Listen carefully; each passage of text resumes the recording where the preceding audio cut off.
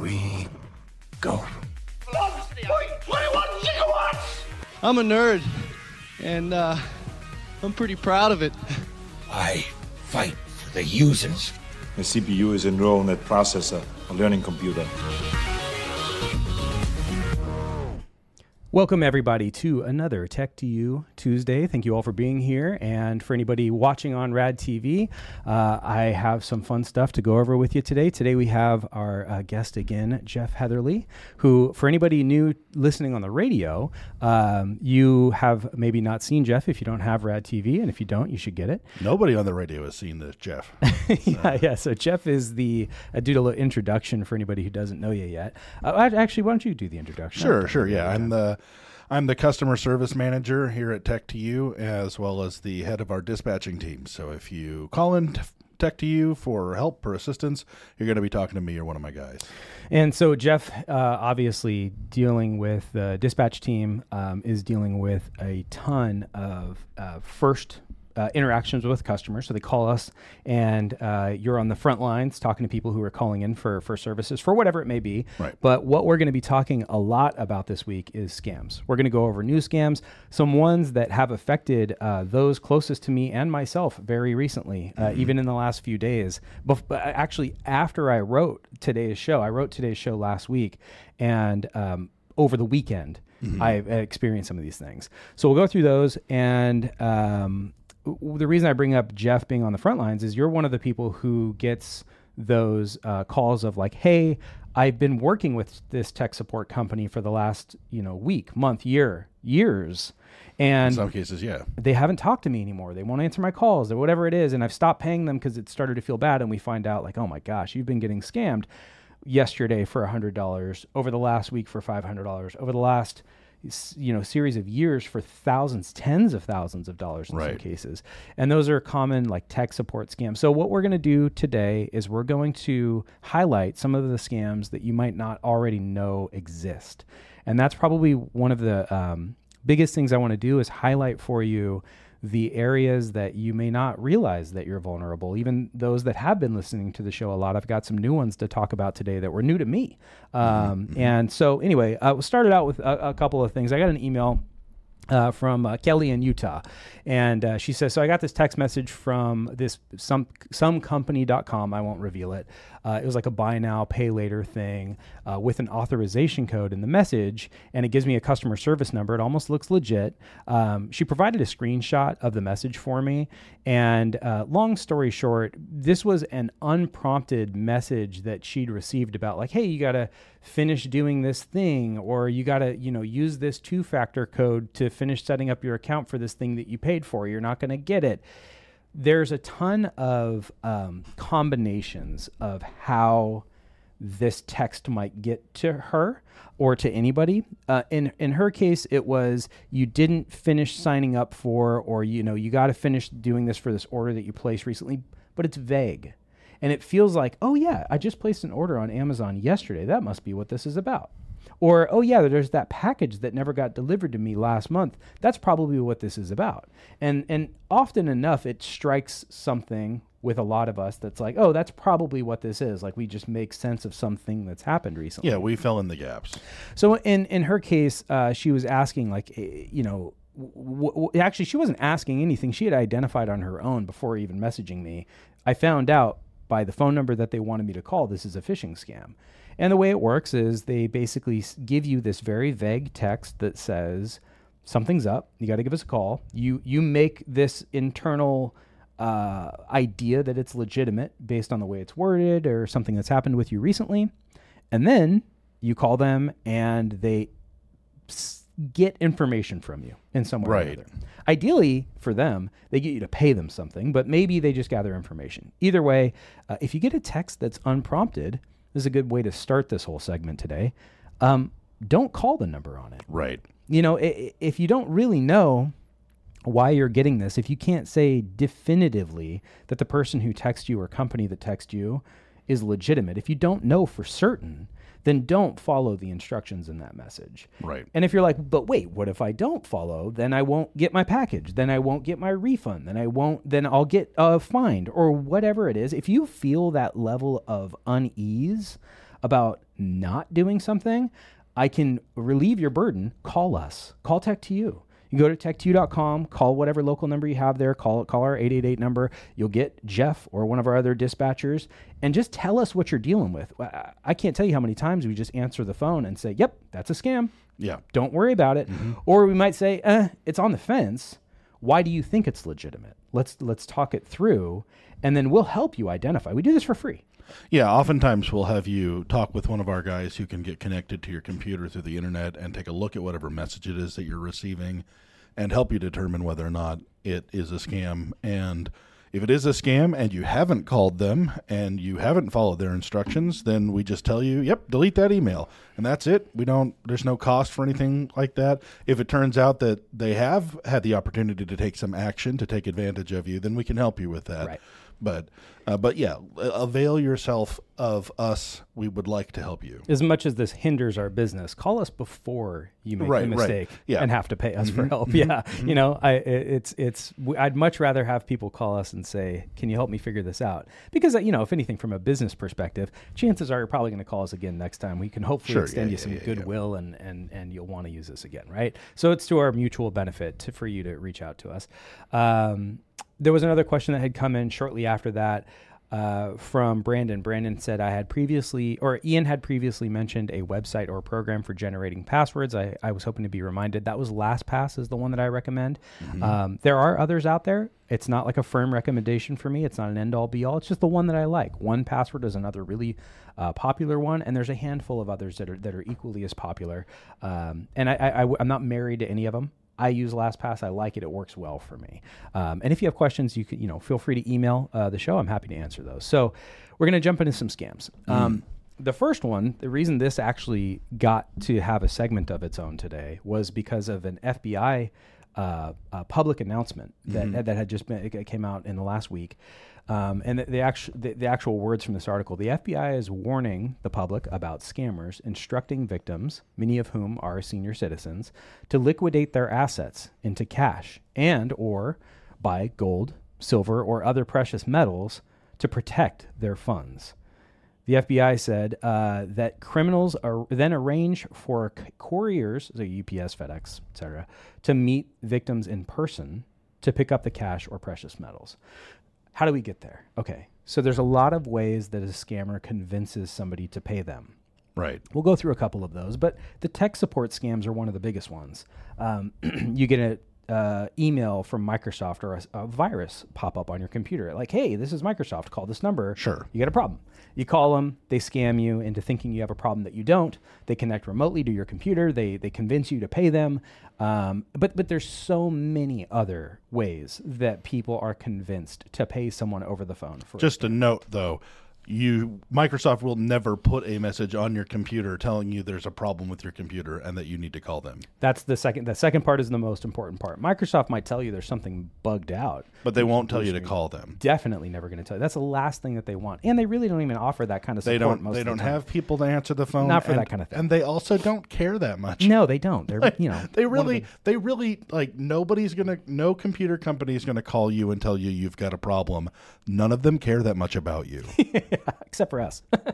But computer manufacturers and even like antivirus companies, they don't want you to call them. If you got like McAfee on your computer and it says, call us so we can fix this, that's the last thing they want to do is expend resources on the phone. So it's like, if you get the phone call thing. So anyway, you've been convinced, or someone, your mom, your dad, your grandma, your grandpa has been convinced, now you need to send money. So the reason this got enough attention that the FBI decided to release a public announcement is that there have been so many, especially senior citizens, putting their gold or silver, which is something that a lot of people do. It's been very popular generationally. Like my grandfather's generation hoarded gold and silver, and it's not just because he was a dragon and he lived in a cave. Right. Yeah, exactly. There was dwarves trying to get him out constantly was a problem. But he was the type of person to have some level of gold and silver, but there was a lot of people of his generation who did the same thing. and even just different investors. Anyway, people have precious metals. And the thing that makes it feel so much more legitimate than like going to the post office with a bunch of gold and the post office, the person at UPS, like, what are you doing? Just a heads up, you might be getting scammed, is they just send FedEx or UPS to your house. You have to have the box ready. And then they come out and they pick it up and they put a label on it and it's an actual UPS truck and they're delivering it, to the scammer. It makes the whole thing feel. But is it actually a UPS employee or is it just somebody who's made it look like No, that? totally. It's a UPS employee. All that's happened is the scammer has contracted UPS to go out and pick up a package from a person's home, which I can do. I can for ease, let's say you've got something at your house that I want shipped to me. I can say, hey, don't worry about it. I'm sure you've got plenty of things. I'm going to send UPS over. Just put it in a box for me. They'll put the label on it. You don't need to do anything. I'll take it from here. You can do that, and that's all that they're doing. But it feels more legitimate to the person who's being scammed. It's one less area for them to have their suspicions perked up.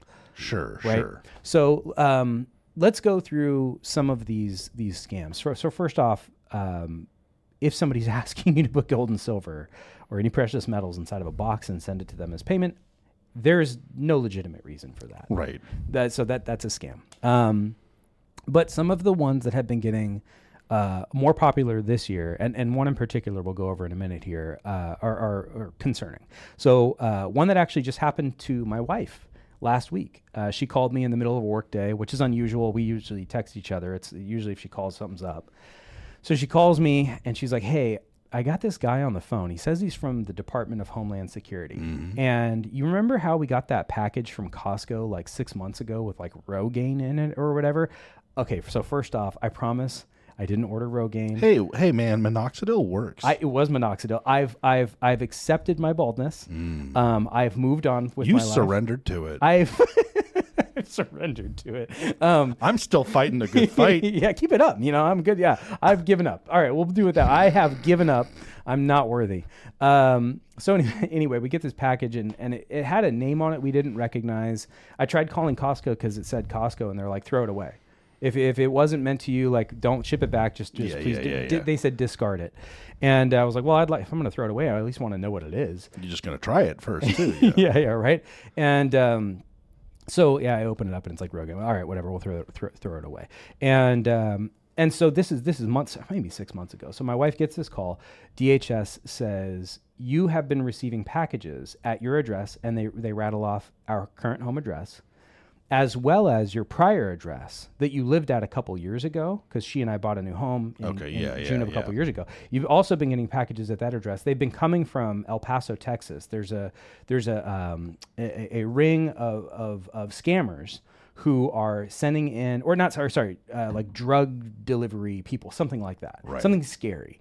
And they've been sending in packages into El Paso and then out of El Paso into these other suburban areas throughout the country. And we know that you've received these packages, but we also know that you didn't tell us about it. And it was that kind of moment and there where was crack in the Rogaine. Right. Yeah. It was that moment when her heart rate went up a little bit. Like, wait, it almost sounds like you're going to tell me I'm in trouble.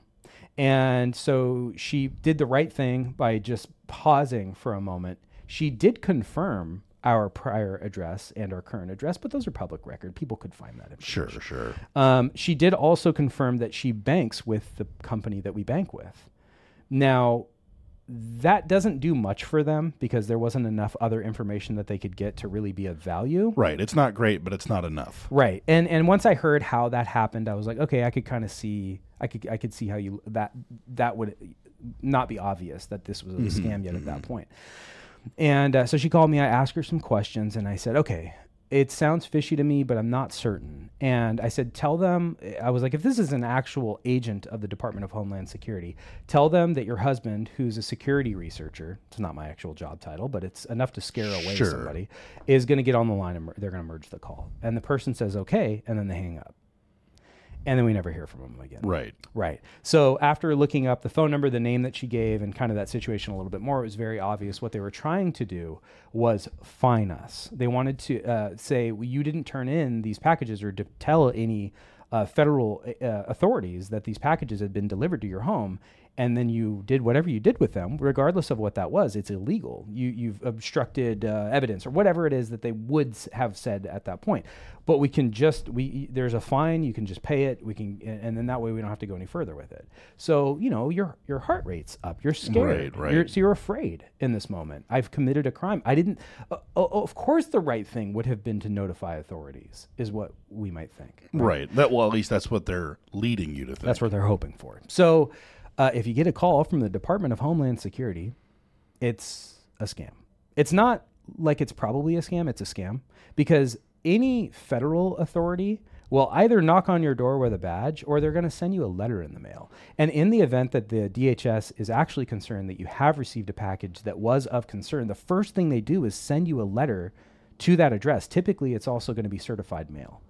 And then from there, they'll provide contact information that makes it possible for you to verify the legitimacy of the organization that you're going to talk to. But again, if you even get that and you're not sure, call us. We can help you identify. Yeah. Look at the phone number that is on the DHS website doesn't match the phone number in this letter you just got in the mail. Call the number on the website, right? Stuff like that.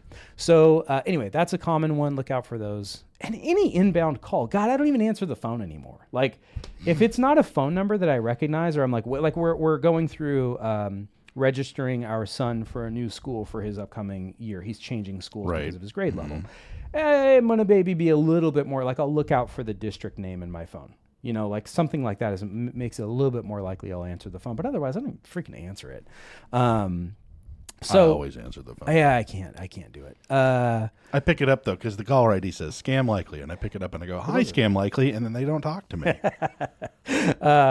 So another one that's really popular, we kind of touched on this, is calls from the IRS. This is a really big one this time of year. Right. All the way from now through like the end of April, it's the tax penalty stuff. Sure.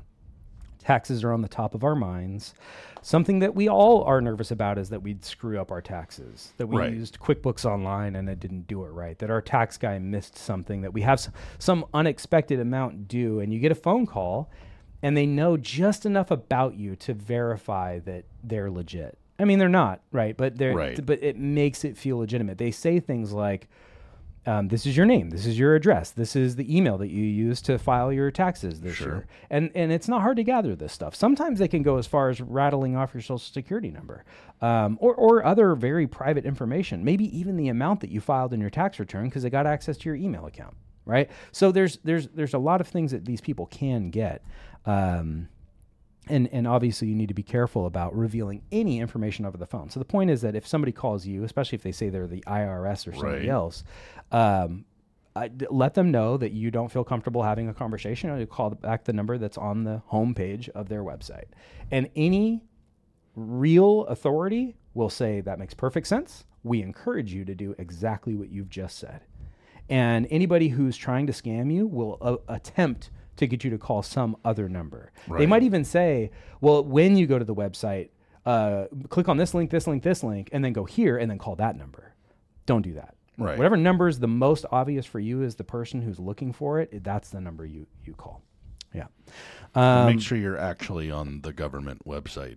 Yeah, that's a .gov. If it says .gov, you're usually in good shape. Yeah, you don't want to. You should never be on a government website that ends with .com or .org or anything but .gov. Yeah, CaliforniaGovernment.com.au is not a real website, right? So ends in and there are plenty of. They're not the kind of website you mean to go to. Yeah. So another one that is really popular right now is because the technology is advancing is the AI celebrity, deepfakes. Yep. Deepfakes are the ones that, like, most people know the name now because the name deepfake has been around before this, like, AI revolution that we're experiencing. Yeah. And that's really what it is mostly a deepfake, but with a combination of AI tools, they become incredibly convincing. So let's talk about one of the ones that is the most popular and highly successful, unfortunately, campaigns that these scammers run is they pick a celebrity. Mm-hmm. Let's just say they pick Taylor Swift is really popular in the news right now, right? So there's a lot of people who are a fan of Taylor Swift, and they follow Taylor Swift fan Facebook groups, and they look for Taylor Swift tickets for sale in Facebook Marketplace and whatever. Right. Taylor Swift, whatever. Now, as a business, Tech2You and any other business has the ability to advertise to groups of people. We can advertise to age groups, to demographics, to zip codes, to people who like certain things. As long as those portions of their profile are public, Facebook will allow us to market to those individuals. That's how Facebook marketing works. So I'm a scammer. I get on Facebook. I open a marketing scam, and I market to people who like Taylor Swift in some way or another. Sure. My marketing is a video that shows up in their feed of Taylor Swift very convincingly telling them that she's giving away a certain dollar amount to the first 500 people who sign up and buy a certain dollar amount of her cryptocurrency. Sure. Basically, if you're convinced by that point, the rest of it is you're screwed, because the rest of it looks legitimate. You go to the website that they want. It has a whole fake thing about crypto and how you invest, and you'll make all this money, and you've got this high probability, and Taylor Swift wants you to do it. And then next thing you know, you've put in your credit card information to buy $10, quote unquote, of quote unquote crypto. Really, all you've done is you've given somebody $10 for nothing, and chances are they're going to charge your card for way more than $10. Hey, Swift coin is only going up. Swift coin. Oh man, I should have thought about that before this segment. I would have made a graphic like, here's the Swift coin. just That'd be bad. But I'm guessing it exists in a scam form. Yeah, I mean, there's no good reason to buy what celebrities tell you to buy anyway, because why would they know? Yeah. So celebrities generally aren't endorsing cryptocurrency products. I'm not saying that it's never happened, but if you see it, it's unless you think of Elon Musk as a celebrity, because he has done that. There's a very popular YouTuber, popular amongst children mostly, but still very popular in the grand scheme, Mr. Beast. He's like known for giveaways. He's known to do things like just give people a Lamborghini. Like he's really done this. So he's somebody who there's a ton of deep fakes of, because he's known for his generosity. Well, and he does absurd things. So if somebody's like, here's a video of Mr. Beast doing this thing, and be like, yep, he's up to his crazy nonsense again. Yeah, he put 25,000 Snickers in a pool and he's trying to swim in it. Like that's the crazy stuff. So there's almost no level of ridiculousness that seems far-fetched for this guy. But there's other YouTubers who kind of do the same thing, especially the ones who are trying to be up and coming. They're doing these very outlandish things, like we're going to give away this many hundreds of dollars to this many people. So when you see these things where it's like, ooh, opportunity, it's that emotional portion of your response, whether it's fear from the Department of Homeland Security calling you about a package that you threw away, or it's excitement about the person that you're following on the internet, that gets you to break the barrier of vulnerability. And now you've elicited this emotion in a person that makes them significantly more vulnerable to attack or being scammed. So generally speaking, that's kind of the first thing that you're looking out for with these scams is it making me feel scared? Is it making me feel excited? Am I feeling like I'm missing out on an opportunity by not buying this cryptocurrency? That's kind of the thing that you're looking for first. And again, if you're ever unsure, there's plenty of online resources. You don't have to use us. Google it. Most of the time, the scam that you're curious about is readily available and documented heavily online. Look up the phone number that somebody called, especially if you type in the phone number, you'll hit it on Google, and the first 7 entries will be, "Is this a scam?" That means yes. The thing that's messed up is the Department of Homeland Security that, quote unquote, called my wife last week, called from a DHS phone number. Oh, did it spoof the... Right. With the caller ID, Department of Homeland Security. Because you can make your caller ID look like whatever you want your caller ID to look like. Mine can say Batman if I want it to. Mine can You're say... not supposed to let people know about that. Yeah. Mine can say, the phone number for AT&T and say AT&T. Right. And call you and tell you I'm calling from AT&T, and it looks legit. So it doesn't matter what number called you. It matters what number they say they want you to call them back on, because they can't... I guess they technically could, but realistically, it's pretty much impossible for somebody to, if you dial AT&T's actual 800 number, a scammer's not going to grab that call. If they have the capability to do that, they already have you anyway. If they're that skilled, they don't need you to give them money. That's the last thing that they'll require of you. So a couple of other ones that we're going to go over is I want to talk, when we come back from our break here, we're going to go on a break in a few minutes. We're going to talk about this employment scam. But a couple of other very popular ones. One of them these are both ones we've gone over, but they're worth revisiting because of their popularity. The Google multi-factor text thing. Mm-hmm. Okay, there's a million ways this can happen, but let me tell you vaguely what these text messages will look like. I have one. Basically, you're going to get something that says like your Google security code, your Google account code, your Google voice authorization code. Anything that says the word Google or Google Voice, it's an indication that what somebody is trying to do is take your phone number and tag on this digital phone number to your actual cell phone line. So if somebody pulls this off, basically what they do is they have another phone number that they can make calls with. They can send text messages with. The reason this is a problem for you is if this individual is committing crimes in the format of scams with this phone number that they've linked to your phone, you are now one of the biggest victims of this, because when you look like the perpetrator because it connects back to your original phone number. When the FTC or FBI or whoever comes knocking to find out, and not calling you over the phone, but sending you certified mail and showing up at your door. Or in this case, most likely showing up at your door with handcuffs. They're going to arrest the person who's the likely offender, which is the person whose Google account has tied to an actual cell phone account, your AT&T account, or Verizon or T-Mobile or whoever you use. They have your social security number. They know who you are. They have your billing address. You can't just make calls with a cell phone without federal authorities knowing who you are.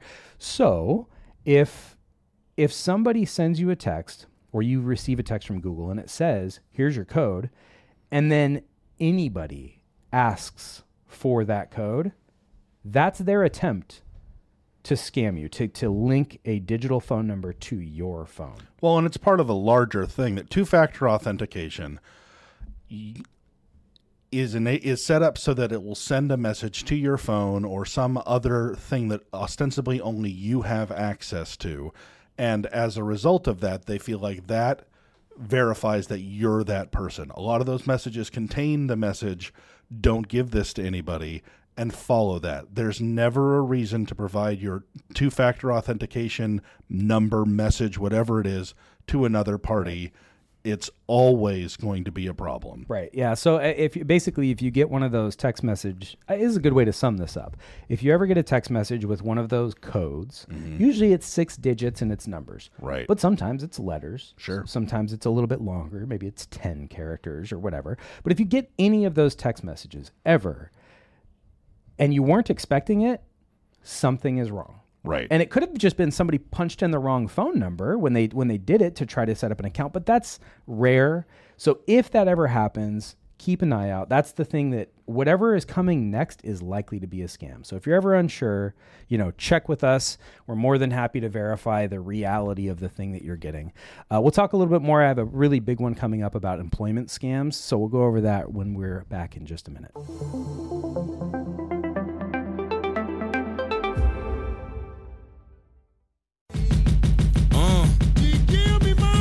Saying she a gold digger, but she ain't messing with no broke. Now I ain't saying she a gold digger. Welcome back to Tech to You Tuesdays. As you can tell, our little return audio there has got a theme. We got talking about gold diggers today, but gold diggers from usually other countries and people who don't do nice things. Sure. I guess like other gold digger, I guess is that his fault? It's not the same category as like a gold digger. No, I wouldn't characterize it. No, they're not criminals. They're just not nice.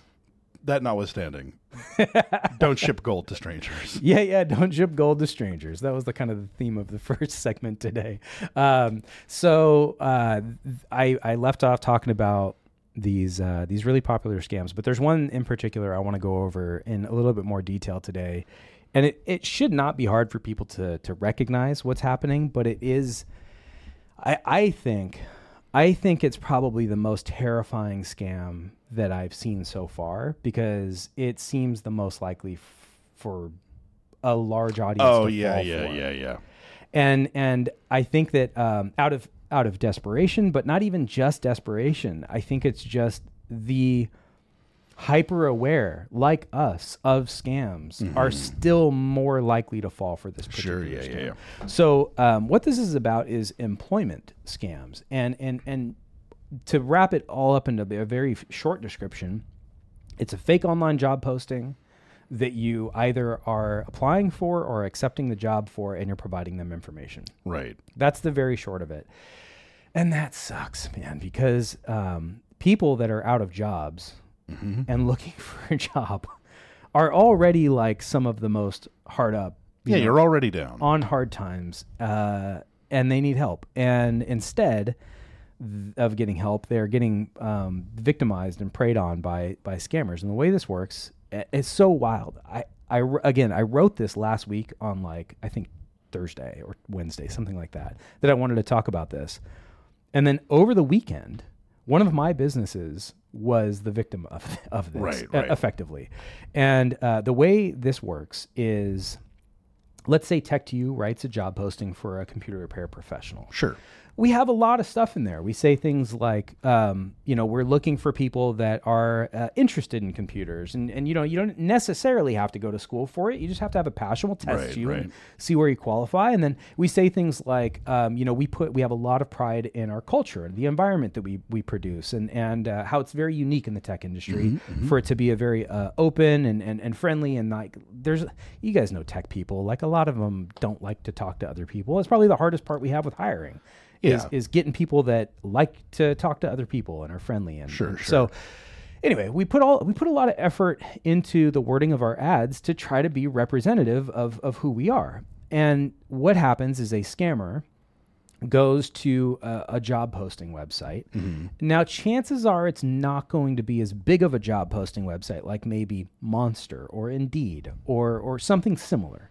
But rather one of the many thousands of other job posting websites that are out there. Sure, like Craigslist. Yeah, which is still, it's not any more legitimate because they don't really make you verify anything at all. No. But Indeed hardly does too for us, but it's a little bit more on the up and up. Once somebody claims that they're Tech2U, it's difficult for somebody else to also say that they're Tech2U. Right. Whereas on a site like Craigslist or on a newspaper ad, sure, not just in the newspaper, but on a newspaper website, it's really easy to just say, "Hi, this is my business, and I'm giving you the $25 or whatever for you to put this ad up saying that I'd like," and they don't check it at all. Not at all. Yeah, because they're collecting their fee to post it, so they assume it's legitimate. Right. So what happens is a person goes to our Indeed ad, they copy all of our wording, and then they post the ad on some other website about an open job with Tech2U.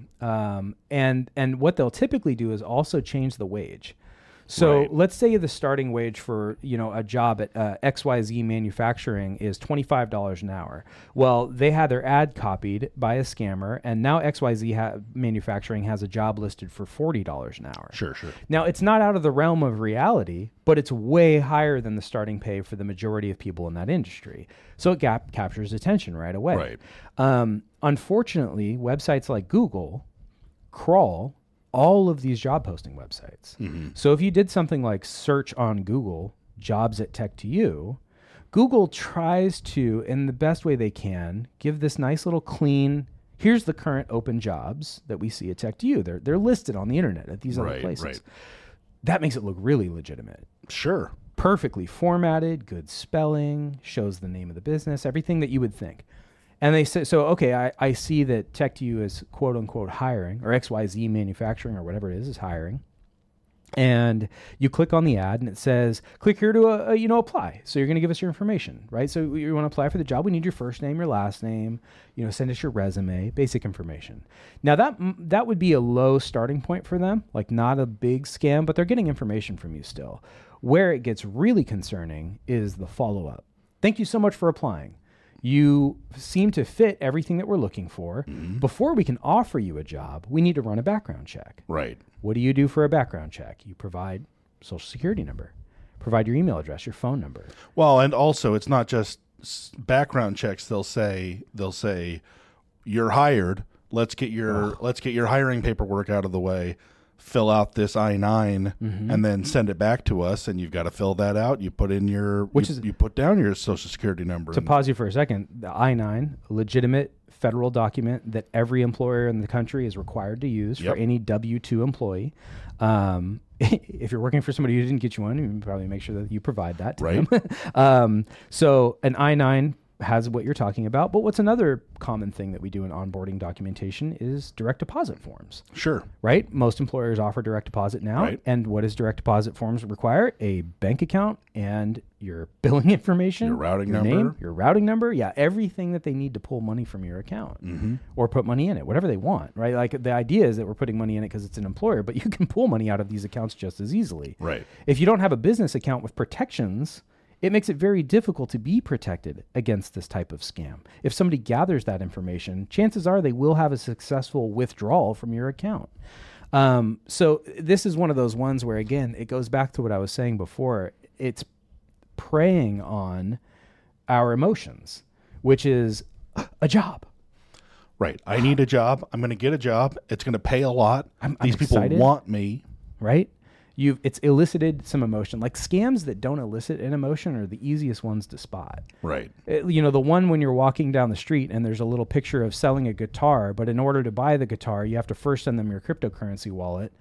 You're like, all right, well, I wasn't looking for guitars in the first place. And why would I send that? Like, obviously, this looks like a scam. I'm going to rip this thing down, right? But if you're the person who's like, that's exactly the guitar I've been looking for the last 6 months.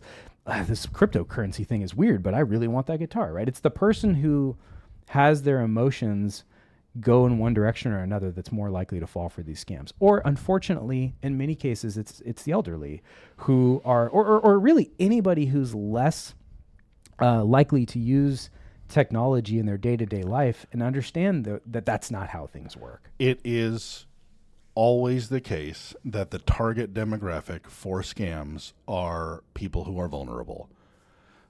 They don't go, I mean, they're every now and then you hear in the news about some scam that's targeted at super whales that have, tens of millions of dollars, and they're the ones that are susceptible to this particular thing. But over 99% of the time, the target is someone who is older and unfamiliar with the technology, someone who is financially who's unaware of financial systems and the way that they function, somebody who is in a desperate need for something. Those are the people who it's easy to rattle and get their heart rate up, to have their emotions cloud their rational decisions and get them to pay with gift cards or gold or whatever it is for things that they don't need, or to believe that they have that they're getting an opportunity that they're really not.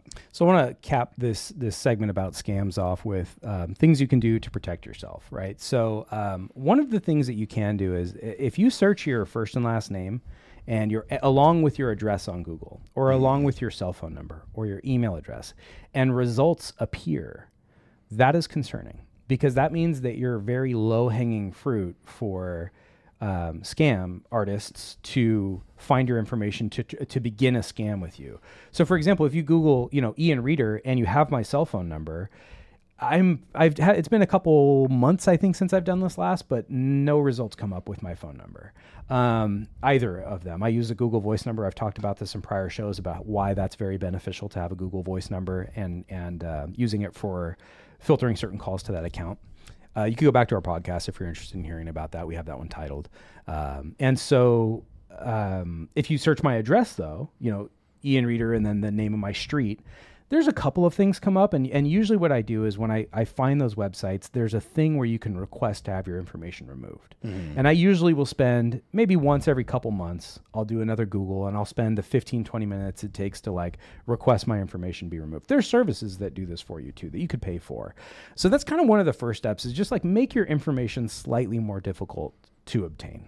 Sure. The next thing is you can be a hermit like me and never answer your phone. That's kind of helpful. I'm far less likely to be scammed by a caller because I don't answer my phone in the first place. Like if I don't have you in my contact list, chances are I'm not answering my phone.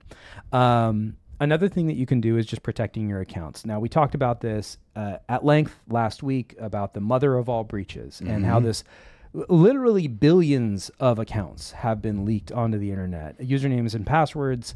And the concern there, just to recap it very shortly, is if your username and password is used on any of these websites that got leaked, even if it's 10-year-old data, but you use that same username and password combination at any other site, well, that means that you're vulnerable, right? So the first thing you can do is just change your passwords. Well, and we talked also about how, like, you get these messages with this vague information so that you fill in the rest with your brain. But if they have specific details about you, they want to inject those specific details into their messaging to you to make it seem really legitimate. Right. And if they have your email address and they're able to email you and say, "Hey, I know that this is your password," then like that's going to set off a lot of red flags. That's going to make you nervous. Or if they have access to your email, hey, you placed this order with Amazon last week for these shoe inserts, which you did.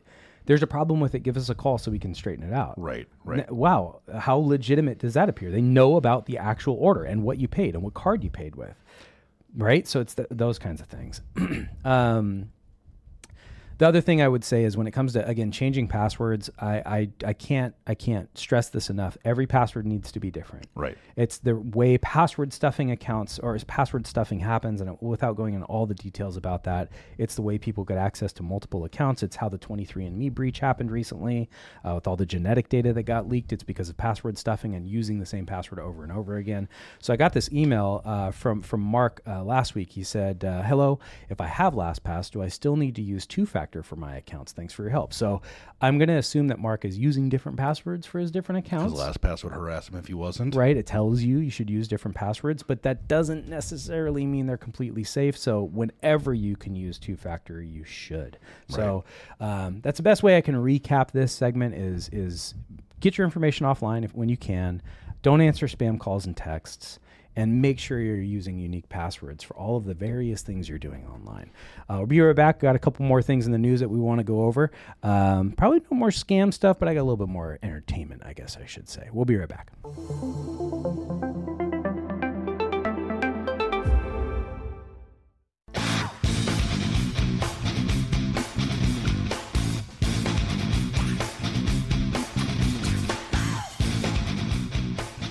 Welcome back to Tech to You Tuesdays. So we've been talking about. That was Alien Ant Farm's Smooth Criminal. That's correct. Because we're talking about criminals. Yes. So I'm trying to keep with the theme. I don't feel like listeners would have been able to piece that together without you pointing it out to them. I was just so proud of it. I don't get to do these, so it's fun. It's a new, if you're new to listening to Tech to You Tuesdays, because we're on the radio now, it's kind of fun for me to put together these little things. It's one of those things that, like on Rad Radio, you don't really think about it. Sometimes it's a song you're really into, but Kyle and Brandon, these guys gotta put that together. They have to. Sure, it's a conscious choice. It's like, what song am I going to use? There was an artist involved. Yeah. So anyway, to a little transition from our last topic, we were talking about scams, and this is I'll loop it back into scams, but this is a very interesting thing I just want to touch on quickly. There was a recent article that came out that said that, first off, there's over 10 million people in the United States currently using ChatGPT, the AI tool, which you can talk to. It's a language learning model, which means it can speak in plain English and you can have conversations with it. 13% of the people using this product and similar products are using them exclusively for having a friend, for having a conversation. Right. How's that make you feel? I mean, I get it. And I mean, because I don't, I get it too. Because when I talk to it, I want it to talk back to. I want to have a discourse with it, even if I'm asking it for something with utility. Yeah, I still want I imbue it with personhood. It talks to me like a person, so I treat it like a person. And so I want to have a conversation back and forth with it. It makes total sense to me that other people are using it to just relate to something, to someone. Have someone to talk to. And there's definitely a bunch of spin-offs of that technology that are incorporating that with imagery and things like that. specifically to be like, hey, here's a person to be your friend or your girlfriend or your boyfriend or your they friend or whatever it is. Yes. And is that the word? I don't know. And so, yeah, it makes sense to me that happens. And it's also, people play video games for people. There's certain kinds of video games that are designed to fill that same emotional connection. And it makes absolute sense to me that people are using this technology. Those things are going to continue to hybridize. It almost seems like 13% could even be like a low number. Oh, absolutely. So the reason why I wanted to bring it up was if 13% is, it's 13%. It's not the biggest number, but it is a large number when you consider that 10 million people are using just ChatGPT. It's a big number of people that are using this to have conversations to feel a connection of some kind. And if they are, great. I think that the mental health benefits, I don't know that they necessarily outweigh the downsides. I'm not going to pretend to know enough about that, but I think that there are benefits, and I think that it can be helpful for some. And I think that that's a good thing, and it's exciting, and I hope it is mostly positive. My assumption is that it is, but I won't pretend to know. Sorry. I was just going to say my fear is that there are. We know that human beings require interaction with other human beings in order to have a lot of the things that psychiatrists and sociologists believe are important for happiness and things like that, and also for mental health, just like not going insane. And there are a lot of folks who are closed off, who don't go out. Like in Japan, they've got a word for it. The hikikomori is a word to describe people that don't leave their house. They stay in their room and they have no contact with the outside world.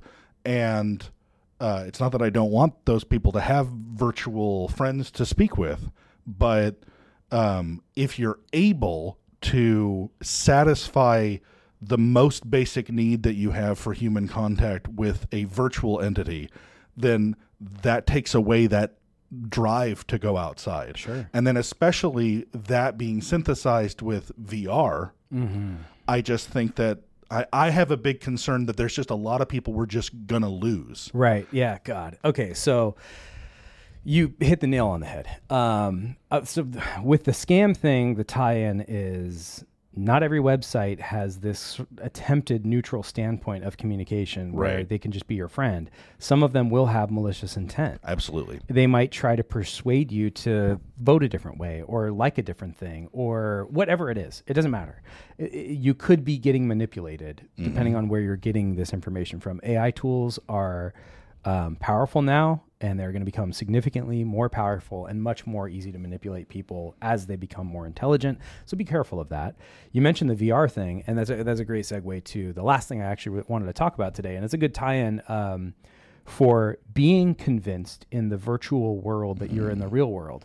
Well, I didn't have a plan initially to talk about the Apple Vision Pro for two reasons. One, I just didn't think it was big enough. It's an Apple product, but number two, I know how much hate I already get for being an Apple fanboy in this company. So I was like, I'll leave the Apple Vision Pro alone. And then that way people here don't make fun of me about it. But I am forced. That wasn't going to stop.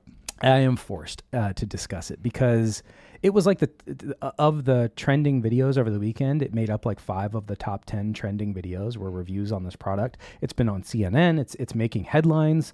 There was a video of some guy driving his Tesla while wearing the Apple Vision Pro. And so the thing is, like, we've already seen people do really stupid stuff in public. I think, it's a matter of opinion as to whether or not somebody looks dumb while sitting on a park bench with a VR thing on their head. I think it's objectively the case that people look dumb. I think generally most of us would agree that you looked up, but I don't want to shame the person who's like, this is what I'm into, So the Apple Vision Pro, for those that don't know, it is a new product that Apple released. It is technically a virtual reality headset. You put it on, it goes over your eyes. There's a screen that both of your eyes look into. But the thing that it does, which I have not experienced this yet myself, I'm eager to see it and try it. But from reviewers that I trust and understand their perception of technology, the pass-through, which is taking video of all of the things in front of you and showing them to you in the video, is unprecedented accuracy, color, believability in general.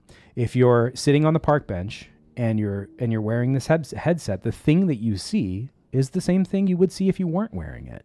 It's got a little bit of tunnel vision in the sense that you don't have the same field of view. You don't have all your periphery, but you do have a great, clear visual of everything happening around you in real time. It's 12 milliseconds at most delayed from the time the light hits the front to the time the light hits your eyeballs. Right. So you could still be walking around and conducting your business. You can play ping pong. You got a weird thing on your face, but I mean, you can totally function. You could play a sport, that doesn't damage that, but most things that require accurate hand-eye coordination can still be accomplished.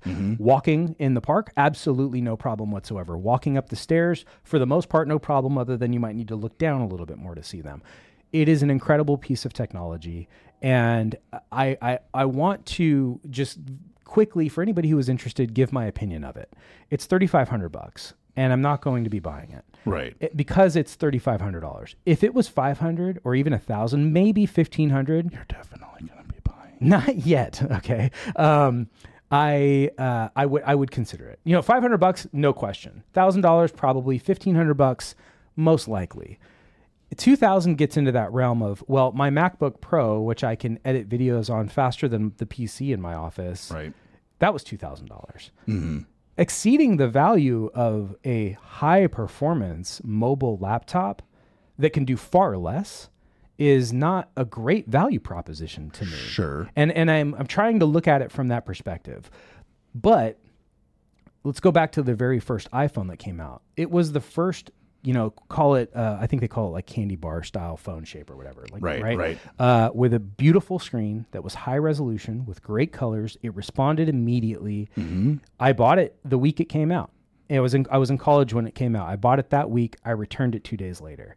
It couldn't do anything. I couldn't change my background. I couldn't copy and paste text. I couldn't install applications on it. It was a beautiful, useless device. Right. Other than making calls and it was good at browsing the web. That was cool, but that was it. So that's kind of how I feel about this. But look what the iPhone evolved into. Sure. The iPhone currently, as of today, has the highest market share of any mobile device in the United States. I believe as of like a week or a few weeks ago, it took up 29% market share, and Samsung, which is in second place, is about 24%. Well, and all smartphones are based on what the original iPhone was doing. They came up with a design that was innovative, that didn't make sense right away, but it was impressive. We knew that it was impressive. We just didn't know quite what to do with it yet. Sure, but those things are going to iterate. Right, and the App Store, I think, is really what made the iPhone what it is. When we look back at the iPhone 1, it's still the same thing. It's a big screen, sans the home button that used to be there, and it's the same shape, and it's got a camera on it that was, even in its day, it was an amazing quality camera. I think it was like 3 megapixels or whatever it was. Conceptually, it's still the same device. It's got some cooler hardware. It's got some nice features, but really it's the exact same candy bar shaped phone, but it's got apps on it that make it invaluable. It's where we conduct business. It's how we connect to our friends with social media. It's how Circles works. It's, it's everything that we use. It's where we store our passwords and our emails. It's where we send text messages. It is an extension of us at this point. We're damn near hybrids. As this device is so connected to so many of us. Well, and this thing that you can wear on your face is going to get smaller. It's going to get faster. It's going to get cheaper, and consequently, it's going to become way more ubiquitous with a lot more utility. And most importantly, if you're an Apple user, which a lot of people are, it is in their walled garden, and that's a big deal. Their walled garden didn't have as much value in 2006 or 2007 or whenever that first iPhone came out. And again, that's the protection of your security information. It's your security. It's the storage of your photos. It's your iMessages. It's your storage of your files. It's all of the things that Apple does for you to make your life easy. And the Vision Pro does those things now. It just doesn't have the apps for it yet. So I just wanted to kind of share my opinion of it. I think that if I were to put it in a nutshell, it's basically, it is an incredible piece of technology without a doubt.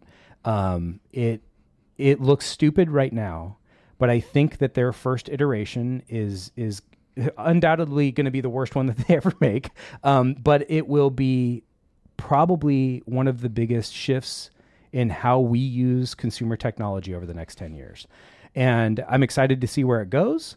And I can't wait to have Rob, in all of his generosity, buy me an Apple Vision Pro headset for only $3,500 so I could do a review on Tech to You Tuesdays, so that all you nice people. So no pressure, Rob. But if all you guys happen to email and say, "Hey, Rob, buy Ian that Apple Vision Pro so he could do the review," wouldn't hurt my feelings at all. And I'll end it off with rad@radradio.com. Apple Vision Pro is available at apple.com. Go ahead and send him the link. And in the meantime, we will have a great week, and we will see you all next Tuesday.